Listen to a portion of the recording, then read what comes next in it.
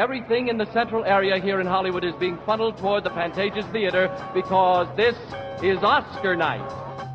And keep your eyes on the losers tonight as they applaud the winners.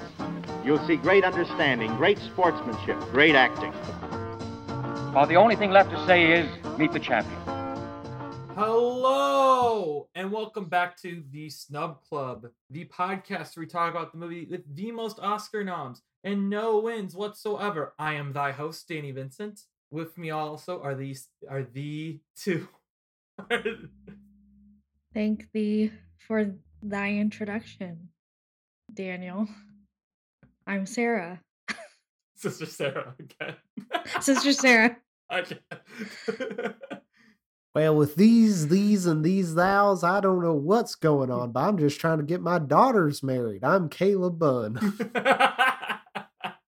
All right, so this week we find ourselves at the 29th Academy Awards, where a film called Giant had 10 nominations. It won only one, Best Director for George Stevens. Sounds a little familiar to this last year. Moving on, there was a film with 9 nominations titled The King and I. It won 5 of these. It won Best Actor for Yul Brynner, Best Scoring of a Musical Picture for Alfred Newman and Ken Darby, Best Sound Recording, Best Art Direction Color, and Best Costume Design and Color. Then there was a film with 8 nominations called Around the World in 80 Days. It won 5 as well. It won Best Picture, Best Adapted Screenplay, Best Original Score for drama or comedy, and that went to a posthumous win to Victor Young. Then it also won Best Cinematography Color and Best Film Editing. Then there's a film with 7 nominations called The Ten Commandments, another one you might have heard of. That only won 1, Best Visual Effects, and we're really lucky that there was a competitor in that category, because otherwise that would have been our Snub Club movie. And it would have been, I would have had to bring on the guy I had on for Prince of Egypt on my other podcast so I could show him what real cinema was. But no, there was one over the next film had 6 nominations and won nothing, and that is William Wyler, returning member of this podcast, William Wyler's Friendly Persuasion. Sarah, what was Friendly Persuasion nominated for? Oh, geez. Okay. Friendly Persuasion was nominated for Best Picture and lost to Around the World in 80 Days. Best Director for William Wyler, who lost to George Stevens for Giant. Wyler was, of course, nominated 11 more times for directing and producing. He won 3 for directing, plus 1 honorary. Best Supporting Actor for Anthony Perkins, who lost to Anthony Quinn for Lust for Life. Best Adapted Screenplay for no one, but really it was Michael Wilson, who lost to James Poe, John Farrow, and S.J. Perlman for Around the World in 80 Days. Wilson was nominated 2 more times, once in 1962, but was uncredited until 1995, and he won 2 times, but his 1958 win was uncredited until 1984. Best Song for Friendly Persuasion, for Dmitri Tiomkin and Paul Francis Webster, and they lost to Jay Livingston and Ray Evans for a little song called Que Sera Sera from The Man Who Knew Too Much. Tiomkin was nominated 17 more times and won 4. Webster was nominated 12 more times and won 3. And finally, Best Sound Recording for, well, you've heard of the Daniels, get ready for the Gordons, Gordon R. Glennon and Gordon E. Sawyer. And they lost to Carlton W. Faulkner for The King and I. Sawyer was nominated 12 more times and won 3 plus 1 honorary. Can I just say, before I ask Caleb for stored context, that I'm in shock at these noms now, because I had a winner picked out already, and it turns out this person is not nominated. So now I gotta rethink my life decisions. But Caleb, do you have any historic context? I did see on Wikipedia that this has 2 separate interesting tabs in relation to history. Yeah, when I started watching this, I actually remembered that somehow I knew one of them. I think the one that connects the most to our podcast is its connection to the House's Un-American Activity Committee, which we have talked about multiple times. Sarah kind of alluded to this because Michael Wilson, the screenwriter, was an unfriendly witness in front of HUAC. And originally, Frank Capra was supposed to direct this film, but distanced himself from the project because of Wilson's reputation.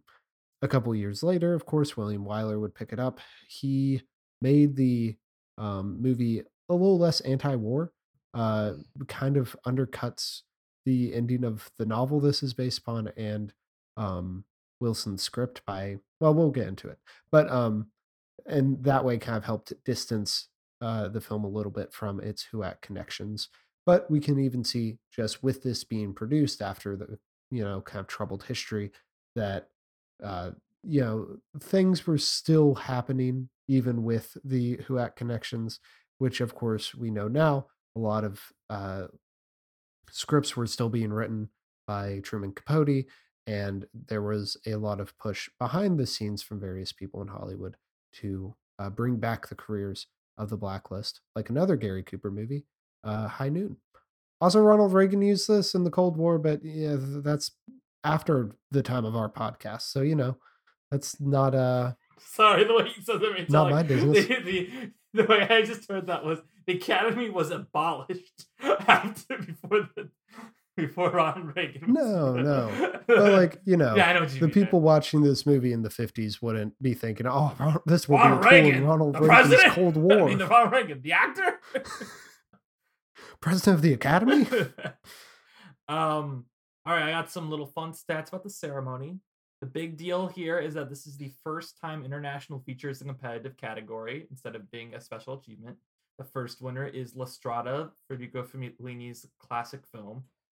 As one can usually guess nowadays with the Oscars, is that La Strada was the only ever film to receive an additional nomination, ergo it pretty much automatically won off of that statistic. It's pretty hard to get other nominations and not win Best International Feature if you're like that. This is the first time all the Best Picture films are in color, and this is the first time they've actually recorded the telecast so it could be aired at a different time, not live.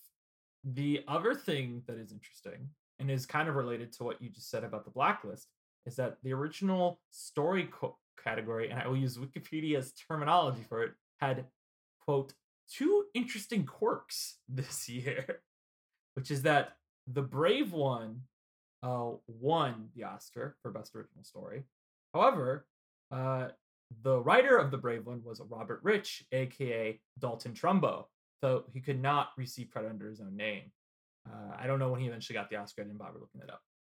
However, Oh, I totally said Truman Capote instead of Dalton Trumbo. yeah, I just kind of went with it because I was like, oh, I don't know about Capote. Like, sure, whatever. Like, No, I meant Trumbo. Bryan Cranston is mad you mixed him up with Philip Seymour Hoffman. If I'd seen that movie, maybe I would have. I think everyone is okay that not seeing that movie.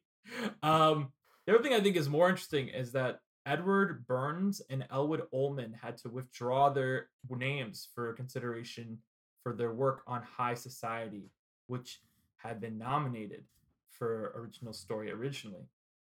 However, okay, actually, wait, this is actually a little crazy. Sorry, I'm misreading this.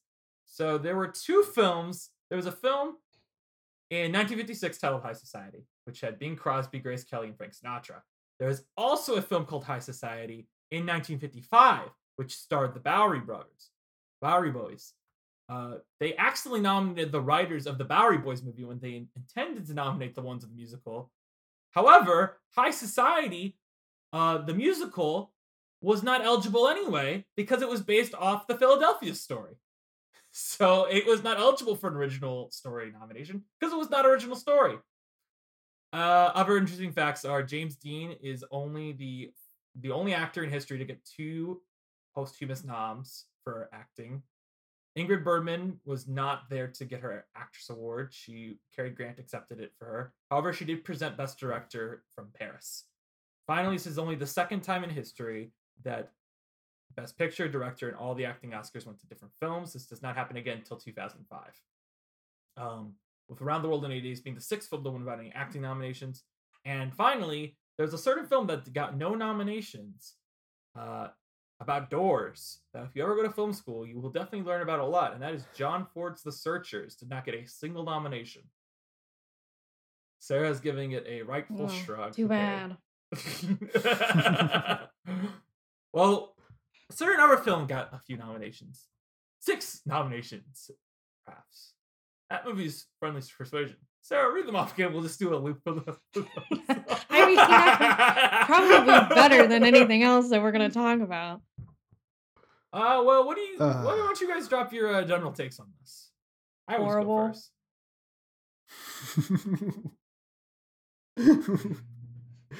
Do you want to expand? This was like the Patriot if they were. Well, first of all, the Patriot's also not a good movie, but it's like the Patriot if they were Quakers. It's like the Patriot if they were like the Duggar family. That's what this movie is. It's like, it's so boring. And it's like, anytime they do anything interesting, the mom and dad are like, no, no, no. It's like, I want to go fight in the war because it's the right thing to do because people are enslaved. No, no, no. It's just like, Gary Cooper is like the most pussy character in this whole movie. It's just, you know what, bleep me if you have to, but I just like just let me say what I want to say. It was bad. It was bad, and it was like it wasn't even a good message. It's like, if you're nice to Confederates, then they'll leave you alone. Okay, let's be nice to Nazis, let's be nice to cops, let's be nice to white supremacists. Like, what? No. That's my take. That's probably the most passionate I'm gonna get this whole time. I love it. Listen, I like a lot of movies that don't have what you would consider plots. A lot of Richard Linklater films, arguably a lot of Chloe Zhao's movies. That's 3, but go on. Sorry. She has 4 films to give me like. Yeah, you're right. She has 4. I forget Eternals exists. Yeah, and arguably none of those have plots. That's my point. Is like you can't say a lot of her movies and there's only 4. Go on. Well, sorry. Yeah, but technically Eternals has a plot, even though it might be better if it didn't. The difference, here's the thing though, you can have a movie that doesn't have a plot. You can't have it be over 2 hours though. Nothing happens in this movie. Nothing happens.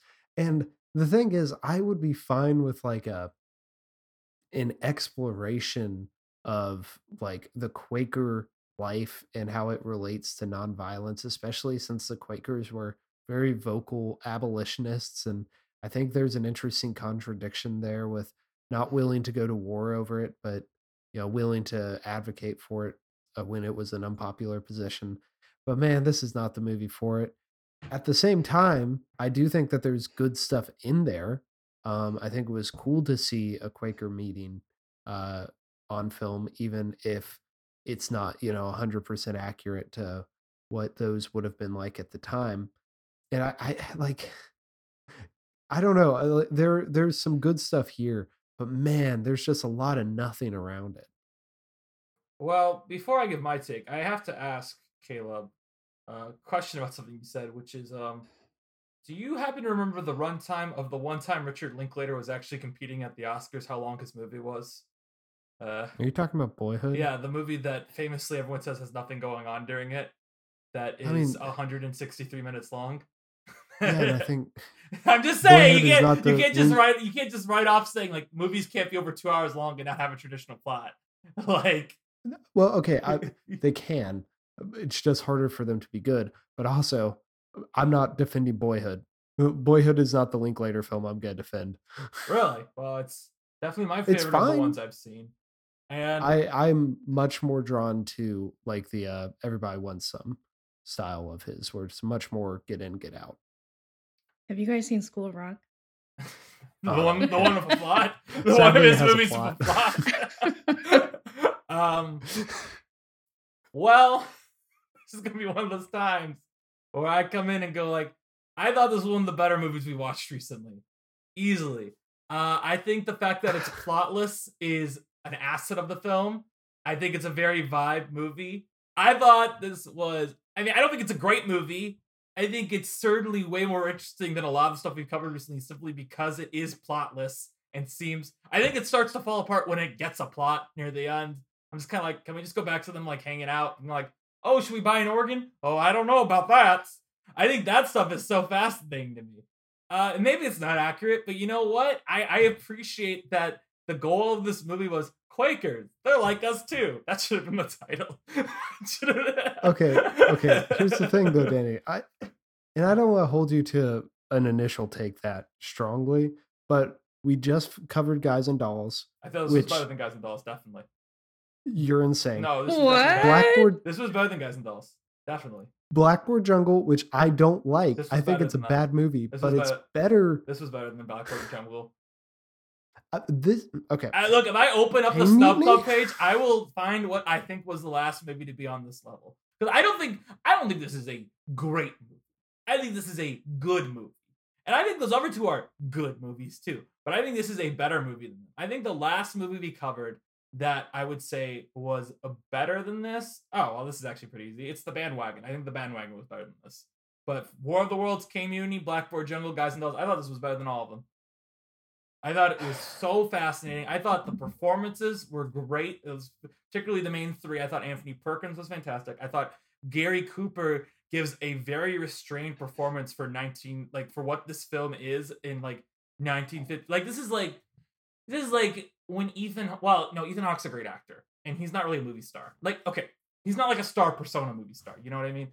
It's like if Tom Hanks popped up in Linklater film out of nowhere and just give a very naturalistic performance. That's what this feels like to me. I think the mom is great too.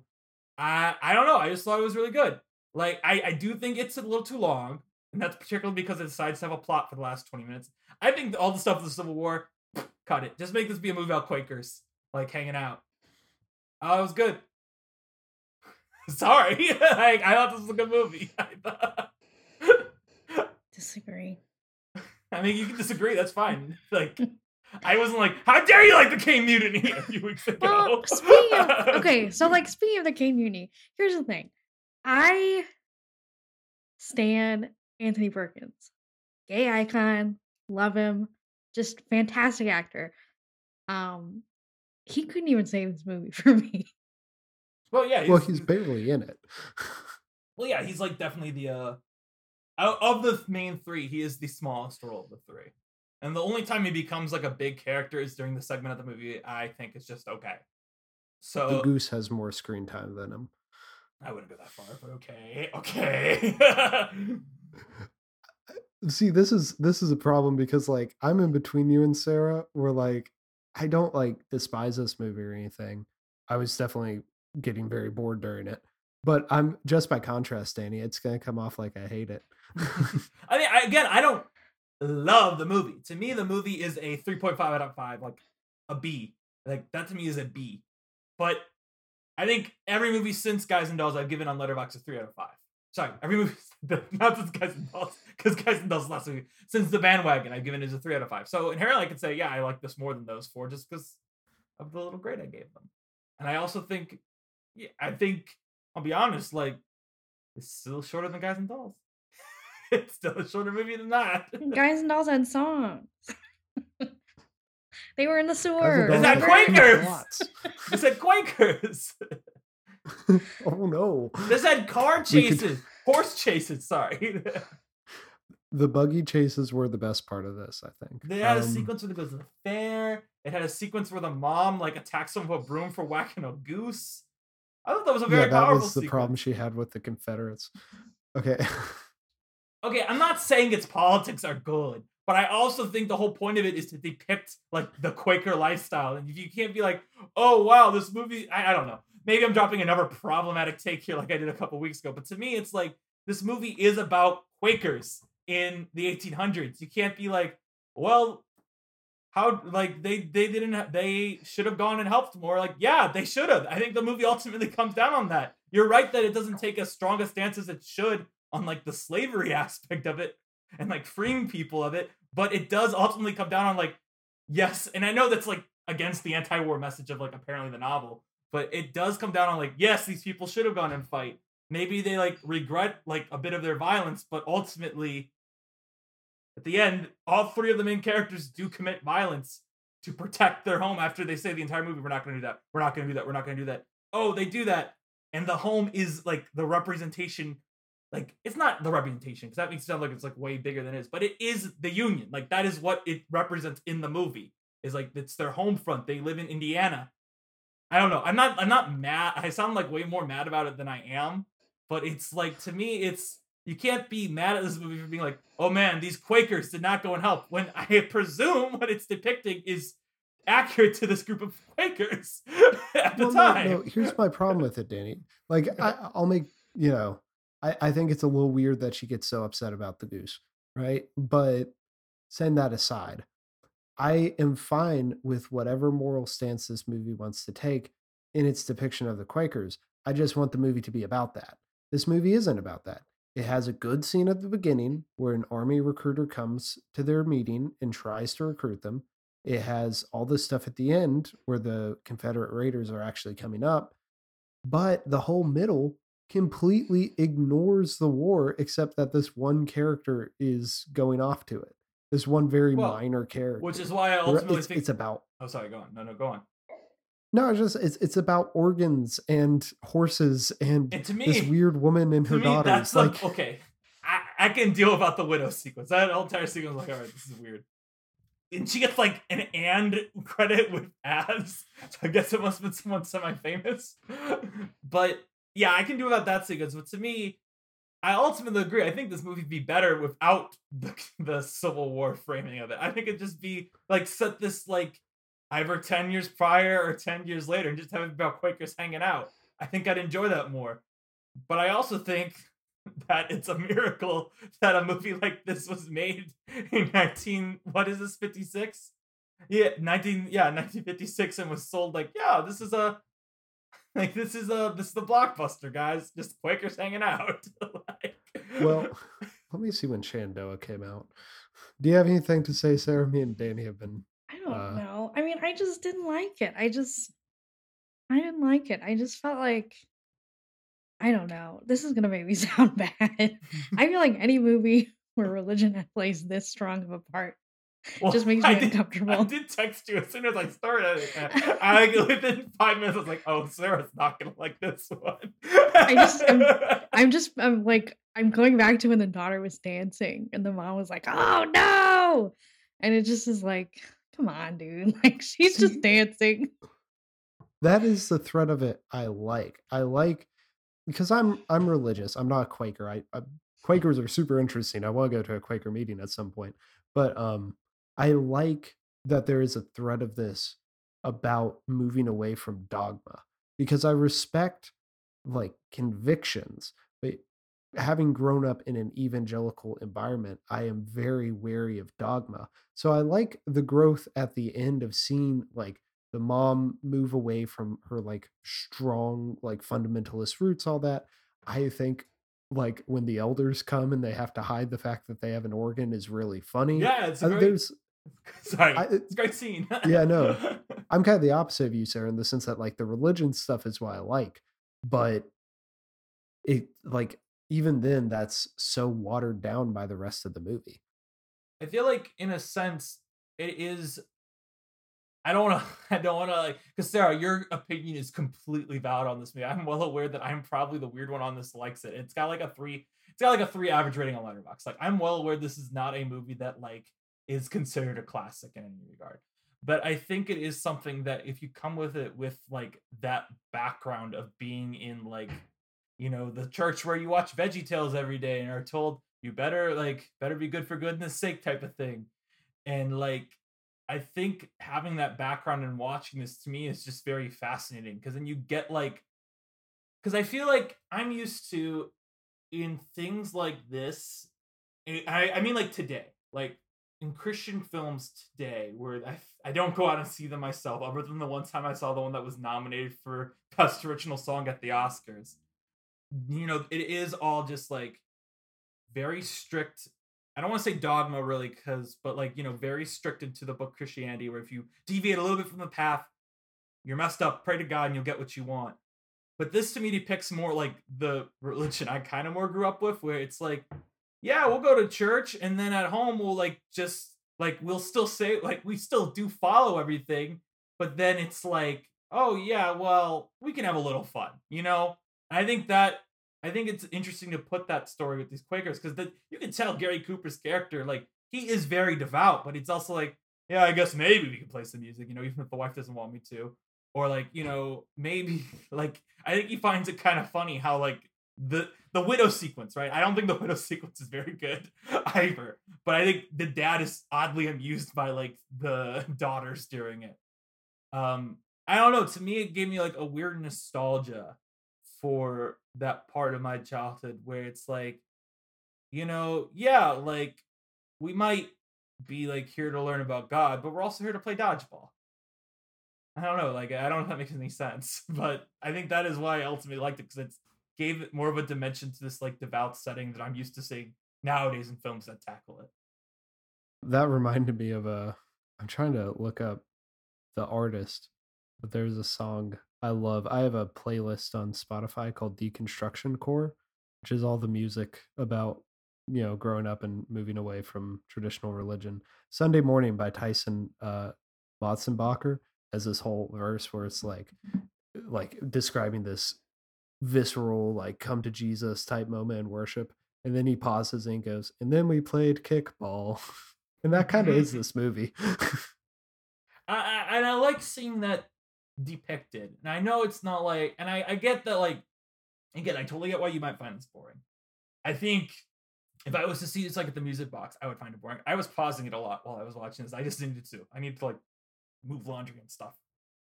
And I think that also helped the film a lot too. But I don't know. To me, it made me kind of like, not, because it's not like the type of nostalgia where like, oh, it was so great back then, but just like oh yeah, this is what my childhood was kind of like.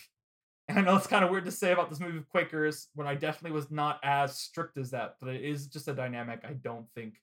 Nowadays, even when you get like good Christian movies, it's like Silence, where it's like these people are devout the entire time, Mm-hmm. So getting this like cool family dynamic to me was, I don't know, I liked it. It was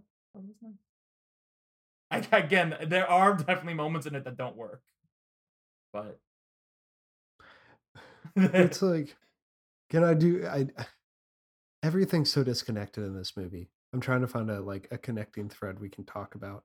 But y'all know, like, did y'all think the beginning was just super weird with the kid just narrating about the goose for such a long period of time? I thought the goose in general was weird. It had a good payoff, but the goose, like, I don't think the movie really got me until after they came, because also, as I said, the Civil War stuff did not interest me at all. The movie didn't really capture my attention until after they came back from meeting and the Civil War talk was done. Like, and it was like, should we go to the fair? There's going to be dancing there. I don't know about I hate dance. the fair so much. I thought it was great. That was one of my favorite sequences.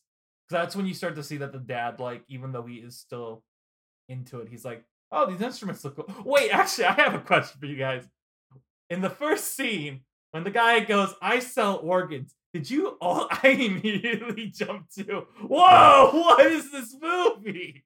I did not think, like, music organs. I thought we were in for, like, some Sweeney Todd stuff. I did like in the fair section, there was, there were like small moments that work. Anthony Perkins' friend, whose name is Caleb. Maybe that's why I like this scene. I forgot to introduce you that way. That's how I wanted to jump into like. I couldn't remember the guy's last name. He had a previous scene where he talked about how he is like kind of prone to violence, and so that's why he's not joining the war, because it would be especially bad for him. And when they're at the fair, he's like, "Oh, I can wrestle because that's like friendly violence." But then he sees that he's hurting the guy and he walks away, and it gets him in some trouble.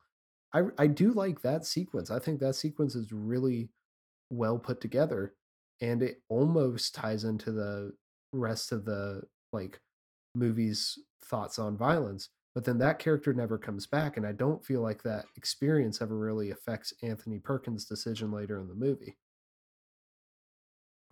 Yeah, it is. I think that sequence is interesting, especially because right after that, also there's the bit where like the kid's hat gets stolen. When he punches back, it's like, how dare you punch back? I don't know. I think that also just kind of reminded me of like, in general, how we talk to children about how like you need to defend yourself, but not really, because violence is bad. Because violence is bad, for the record, for children. Well, and that's why I'm kind of wondering about. When I work with is listening, do not condone violence with children. Well, like traditional pacifism does allow for self-defense. And when you think of like the nonviolence of the civil rights movement, like everyone in the civil rights movement was carrying guns because they knew they were in the deep south and they needed to defend themselves. Read the Deacons of Self-Defense if you want to learn more about that. So I'm wondering how stringent the Quakers actually were around this time, around that, because I understand not wanting to like being a conscientious objector, although that term won't be around yet. But I wonder, like, when Gary Cooper's being shot at the end, does Quaker theology allow him to defend himself? I will say with the conscious ejector thing, I did definitely get some Hacksaw Ridge vibes, specifically first half of Hacksaw Ridge vibes during this movie, especially during the war stuff with how a little heavy-handed it was. Sarah, I feel bad. I feel like I really earlier was like, no, this movie is good, and I don't want to be like that to you.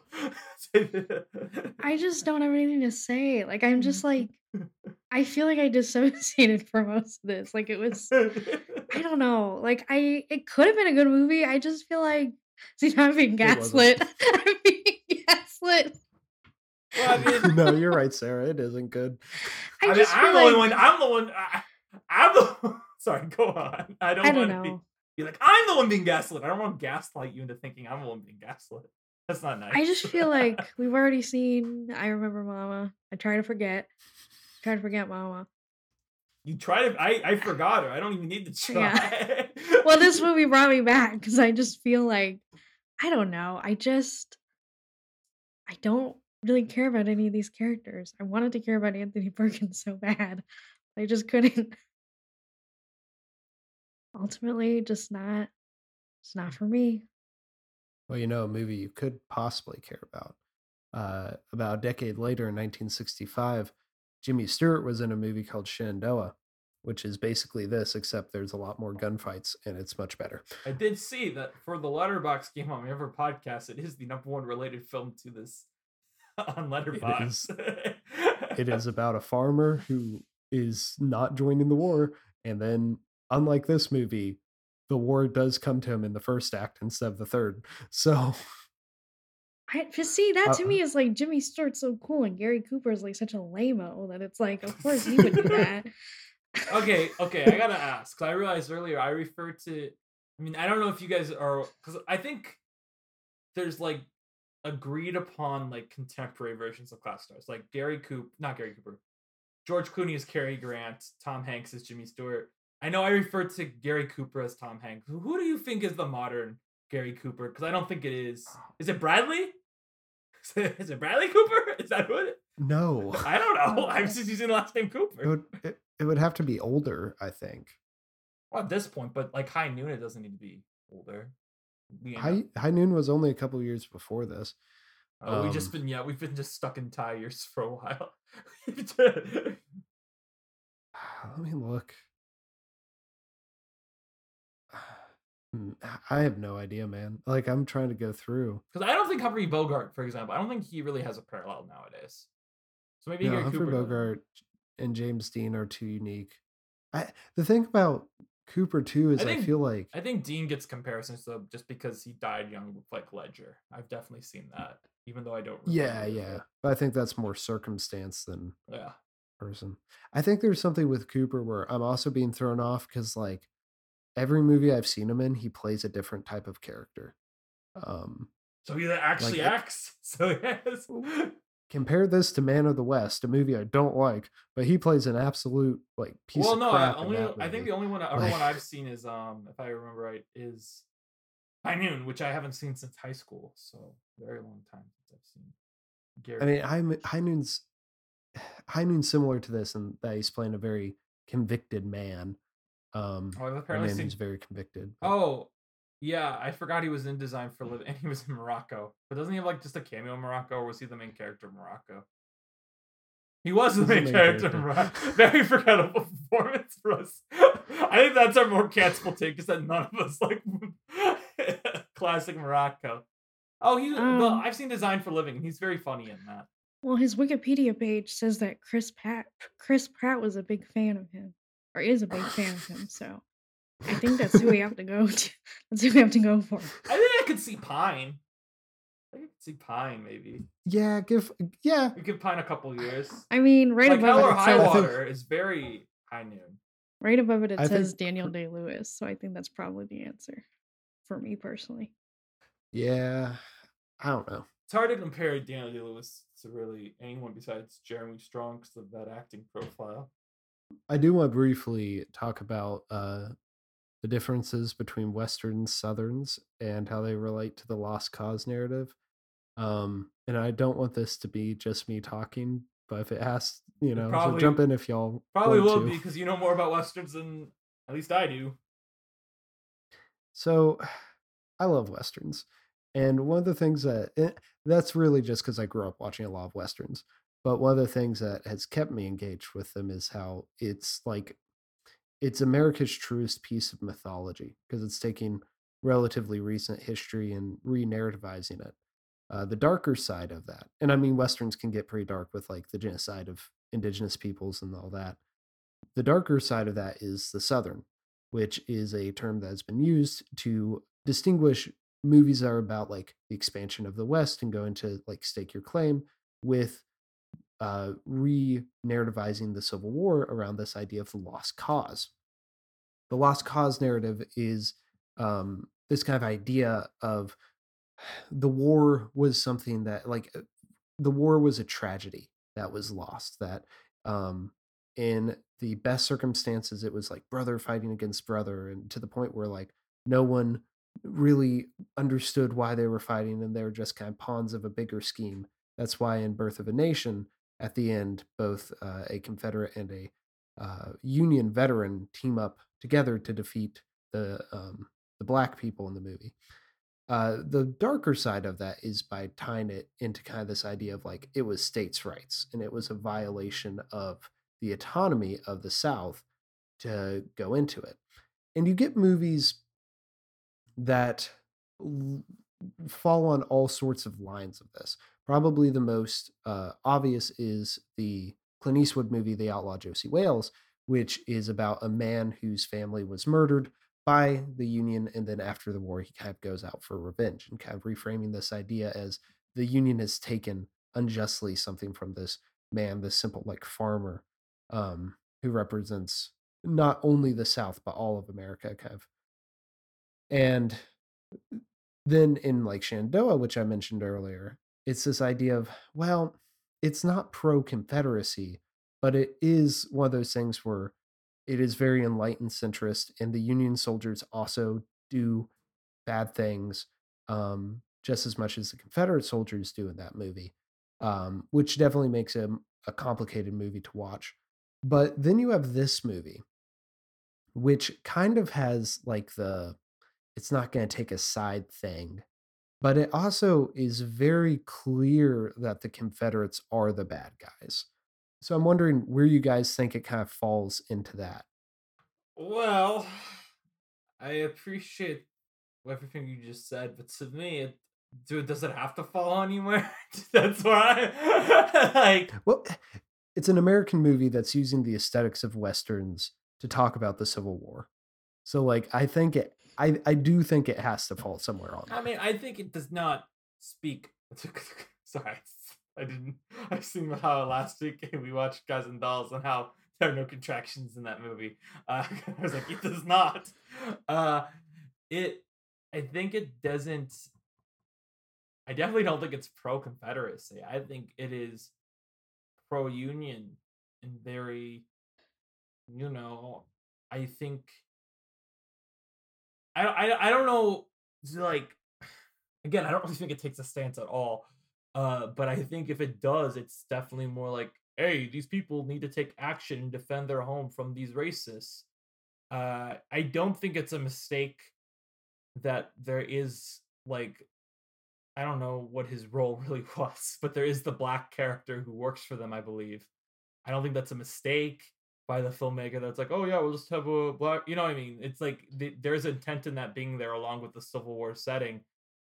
Can I parse out what it means? Not really, other than the fact that the Confederates we do see in this movie are all kind of despicable, and it is outright said in the dialogue of the film, this film is being the war is being fought to end slavery. It's not being fought like, you know, to they refer to them as rebels, but they say in dialogue. I'm so used to, like, you know, maybe it wasn't like this in the 50s, but I'm used to growing up and people be like, well, it was really for states' rights because I grew up in Indiana. So the fact that the movie is outright like, no, it's because they want to keep slavery and we want to abolish slavery.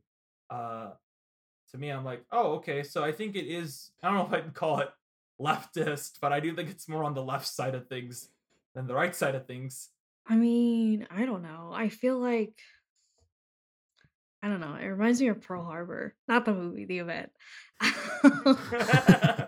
It's just like, that makes even less sense. no, because it's like, I don't know. Like, yeah, they have their like black Today is a friend, day that will live in infamy for Sarah. but Sorry, it's go on. like, oh, you know, it's bad, but it doesn't really affect us. And then they like show up on their homestead, and all of a sudden, it's like a bad thing for them.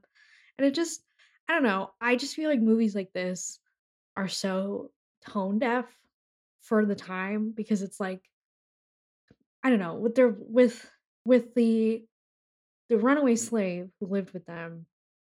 It was like, they were like, oh well, he has a choice. He has a choice now to go fight, and it's like, that's not really how that works though. Like, he's fighting because he wants to go see his family again. It's like, it just feels like very like neutral Well, to me. It's not anti-Confederacy to me at all. And like, on that note, I feel like, to be like, oh, you know, it's you know, it's anti-Civil War, it's anti-slavery, but then it's like, okay, well, did that actor like get to hang out with them? Did that actor get to like, was he Mhm. paid like a good amount? Like, it's just like all these factors in it where it's like, it just feels like so performative.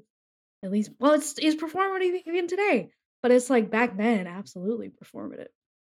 I'm sorry, that was kind of cynical, but I'm just like, well, I No, don't disagree appreciate with it that, being. like- I don't disagree with it being performative. It probably is, like, but I don't know. I get what you're saying. I hear you, and like, I think you're probably right. But I also think, I don't know. Well, I- and you know, It's we're complicated. looking at That's all. yeah, and we're looking at this in terms of like how it's contextualizing the Civil War. But you know, Vietnam, I'm pretty sure Vietnam would be going on by now, and the Korean War would have ended. So there would be a, I guess the idea of this being an anti-war movie, which whether or not it's an anti-war movie, the book was anti-war and the original screenplay was, like that had its own kind of idea in the like it had its own presence in the zeitgeist.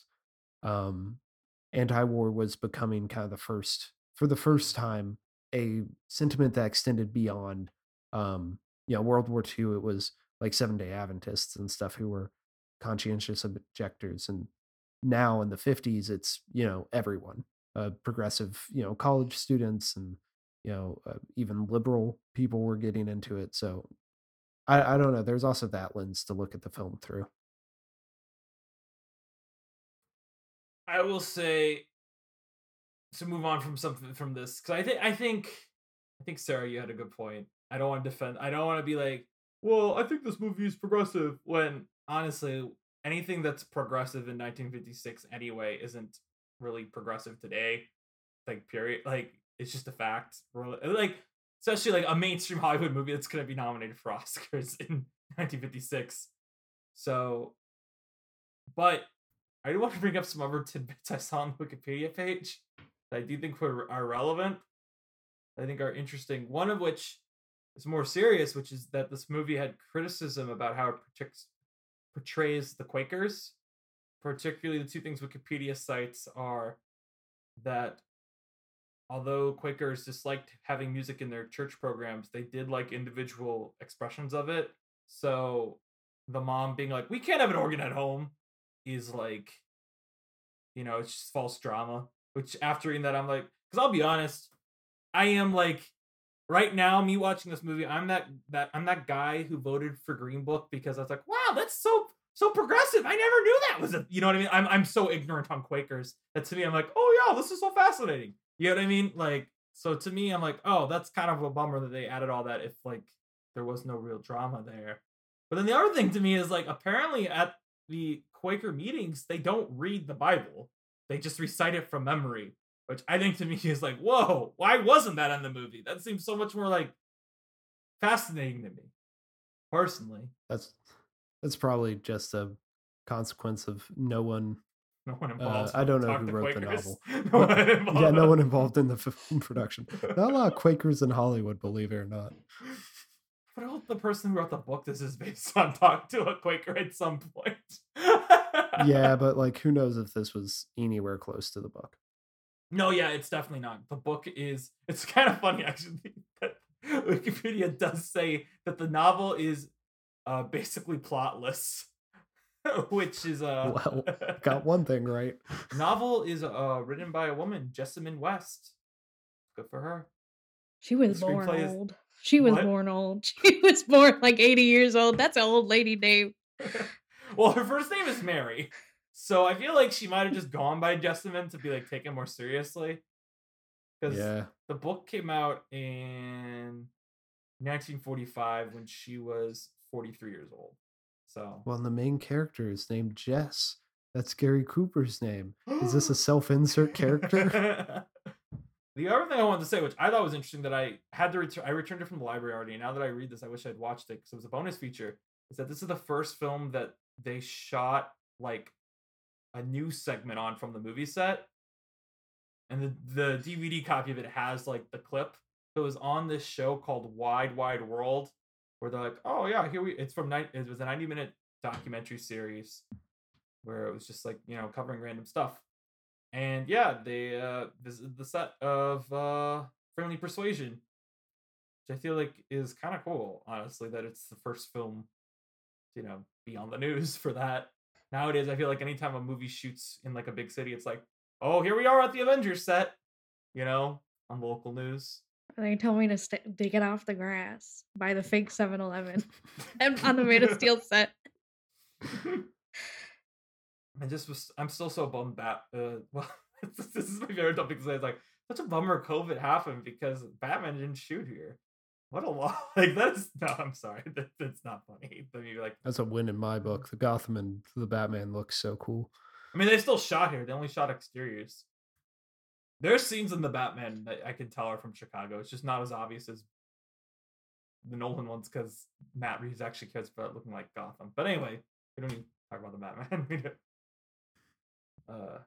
You know what the Batman had that this didn't? COVID.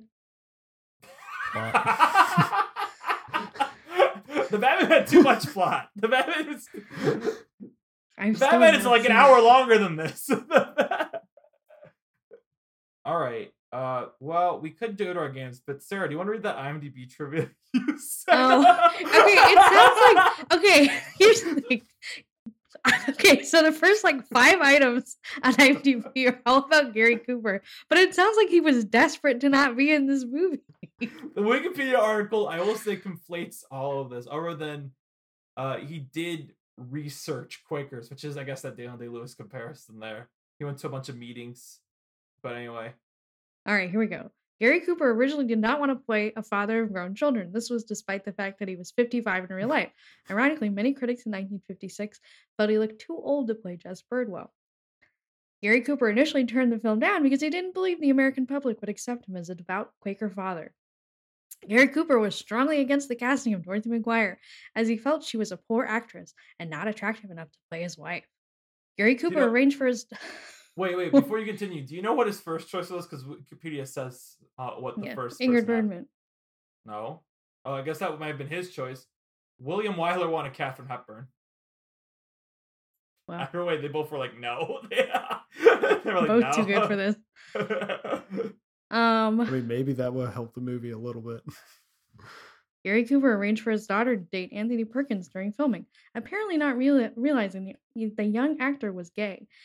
Gary Cooper hated the way he appeared in the film so much that he never watched it after seeing the rushes. Gary Cooper was unhappy with his character, complaining to the director that audiences would expect him to get involved with the war. So, not a fan. You know what? Me and Gary, we birds of a feather. There is some gay content in this. It has nothing to do with Anthony Perkins, but in the early one of the early scenes, the sister asks the youngest brother whether she's pretty, and he says, "Yeah, I guess for a girl." So that kid's gay, and I'm here for it.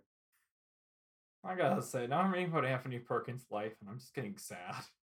Yeah, I wouldn't suggest doing that. Well, he also, I mean, he was like a pretty cool person. Anthony Perkins is cool as hell. No, yeah, I'm just reading about the conversion therapy part, which is always depressing to read about.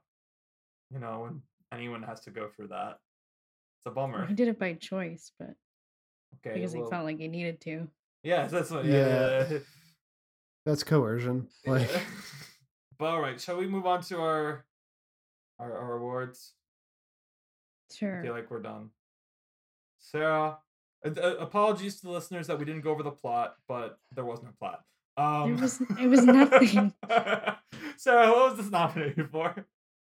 Best Picture, Best Director, Best Supporting Actor for Anthony Perkins, Best Adapted Screenplay, Best Song, Best Sound Recording, which I just want to say, the sound recording was horrible in this movie. It was really bad. As someone who like has the DVD, so I know it's like the mixing it's supposed to be, I kept having to turn it up.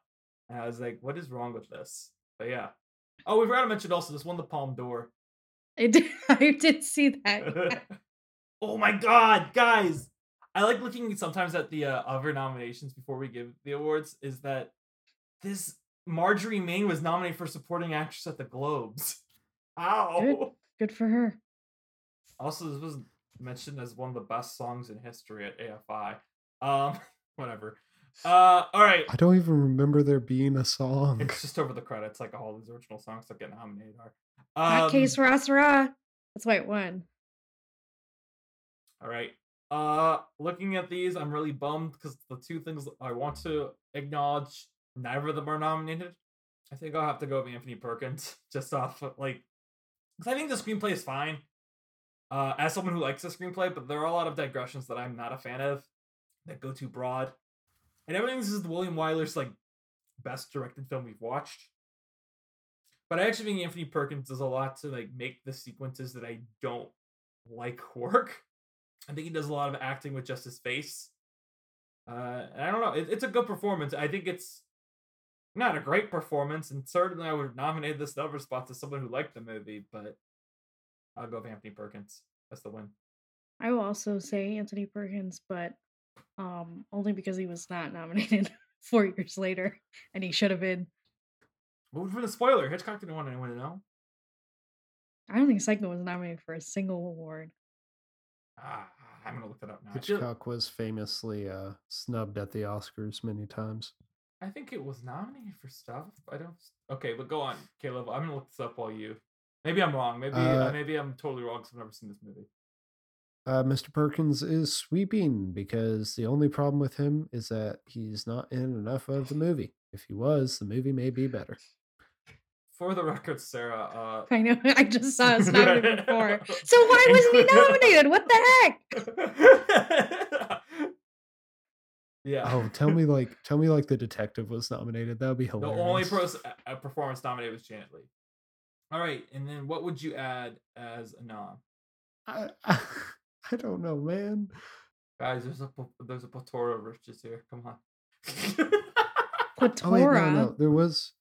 There was one side character who I liked. Let me look him up. He played Sam. Was it the guy who was running the cabins, or was it the guy with the weird mustache who worked at the meeting?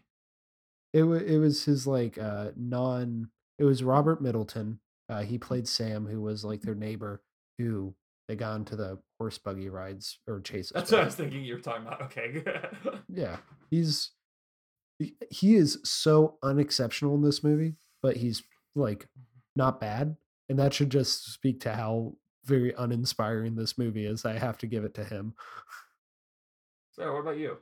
I'm not stalling, but I'm on this Variety article from 1955, and it literally says adapted screenplay, nominee unnamed because of Blacklist. I wasn't stalling. I just got distracted. At least they were upfront about it. Like, I would have just assumed they just listed the film with nothing else next to it. For that reason, I will nominate screenplay. I'm just kidding. No one gets to take the award. I'm gonna say costume design. They look like Quakers to me. All right. So first off, I'll say what I was gonna give it initially, which was I was gonna give it supporting actress to Dorothy McGuire, because personally, I take a little bit of an insult from Caleb saying that this movie would have been better with other actors. Because I think the actors are not the problem with this film, even in your guys' mind. Maybe I'm crazy. To me, it sounds like your issues are with the writing and direction. I think she does great with what Katharine she's Hepburn given. makes everything better. I don't think she would have. I think Katharine Hepburn brings a star persona to a role, and I think this role was better without it. I think Dorothy McGuire is really great in it. However, I assumed Gary Cooper was nominated for this, and I was ready to give him my win. So I will nominate Gary Cooper because I actually really love this performance. I think it's very nuanced. It's also something where, like, as I said, it really reminds me of my dad in a lot of ways, this performance. And it was nice. I thought it had a lot of nuance to it in a very naturalistic way that I'm not used to seeing in these films in the 50s and 40s. So yeah, Gary Cooper. I thought he was great. Yeah. Gary Coops. G Coops. I'm sure he would disagree with you. Yeah, he really he was not a fan of this movie. What do actors know about anything anyway? I'm just imagining him showing up every day to set, being like, "You gotta get me off this thing." All right. So hey, Danny. Yeah, what's up? What are we watching next week? All right. Wow. Next week we hit the big 30th Academy Awards.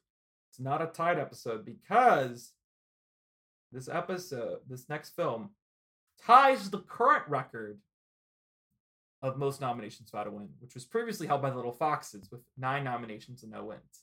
And I have a drum roll, please, for this film that had 9 nominations and no wins at the 30th Academy Awards. It is Mark Robson's Peyton Place. Not to be confused with the Mia Farrow Star Maker TV show. I don't know if you guys are aware of that thing. I'm only aware of it because you must remember this. Yeah, this is a 2.5 hour long melodrama. This movie looks crazy. No, yeah, I've heard of this movie before. Because as I said, it was made into like a soap opera. And the soap opera because the soap opera launched the career of Mia Farrow. And I feel like a couple other people too. But well, the last movie we watched that gave off soap opera vibes was Random Harvest, which delivered. Oh, Ryan O'Neal was in the other show and was in the soap opera. But yes, maybe it will be like, I hope it's like Random Harvest. Again, that runtime though, I'm like, okay. But yeah, Peyton Place will be what we talk about next time. All right. I'm Danny Vincent. You can find me on Letterboxd at Blanknets for all my reviews on all the movies. You can also listen to my other podcast, Looking for the Ocean, my Pixar Journey, a podcast where we talk about Pixar. It's crazy. Sarah was just on for Monsters, Inc. She was on and yelled at for liking the movie. Not by me. I think it's a great movie. I was immediately gaslit into being told that it was a bad movie. And I was like, no, it's good. What are you talking about? To the person who gaslit me. Marcus? Oh, word. Oh, my word. Well, you can listen to that episode soon enough, Caleb. And anyone who's listening to this episode right now can find that one wherever they found this podcast. So I'm going to get mad at that episode. Monsters, Inc. is great. It is great. We both agree. I'm Caleb. You can find me at Caleb from the Real World on Instagram, YouTube. That's it. And from there, you can find my litany of other podcasts: Hot Trash Unlimited, Star Wars Therapy, and All New 52, which I do with our editor, Joe. Thanks, Joe. Thanks, Joe. Thanks, Joe. I'm literally like, these episodes, I literally lose my mind by the end of them. That's because I was like, this is great, you're all great. No, sorry. I feel like my brain is turning to mush. You can find me on Twitter and Instagram, SGKESSGEEKY29. You can find me on Letterboxd. My name, Sarah Knopf. Look at my list. It's called Femtober. Read it. You can find us on Instagram and Twitter and Facebook. At this point, just find us. Just search us. That's it. And remember, God is love. I was gonna say. I was gonna say. Well, next time of Mark Robson's Peyton Place, we will see them. Bye.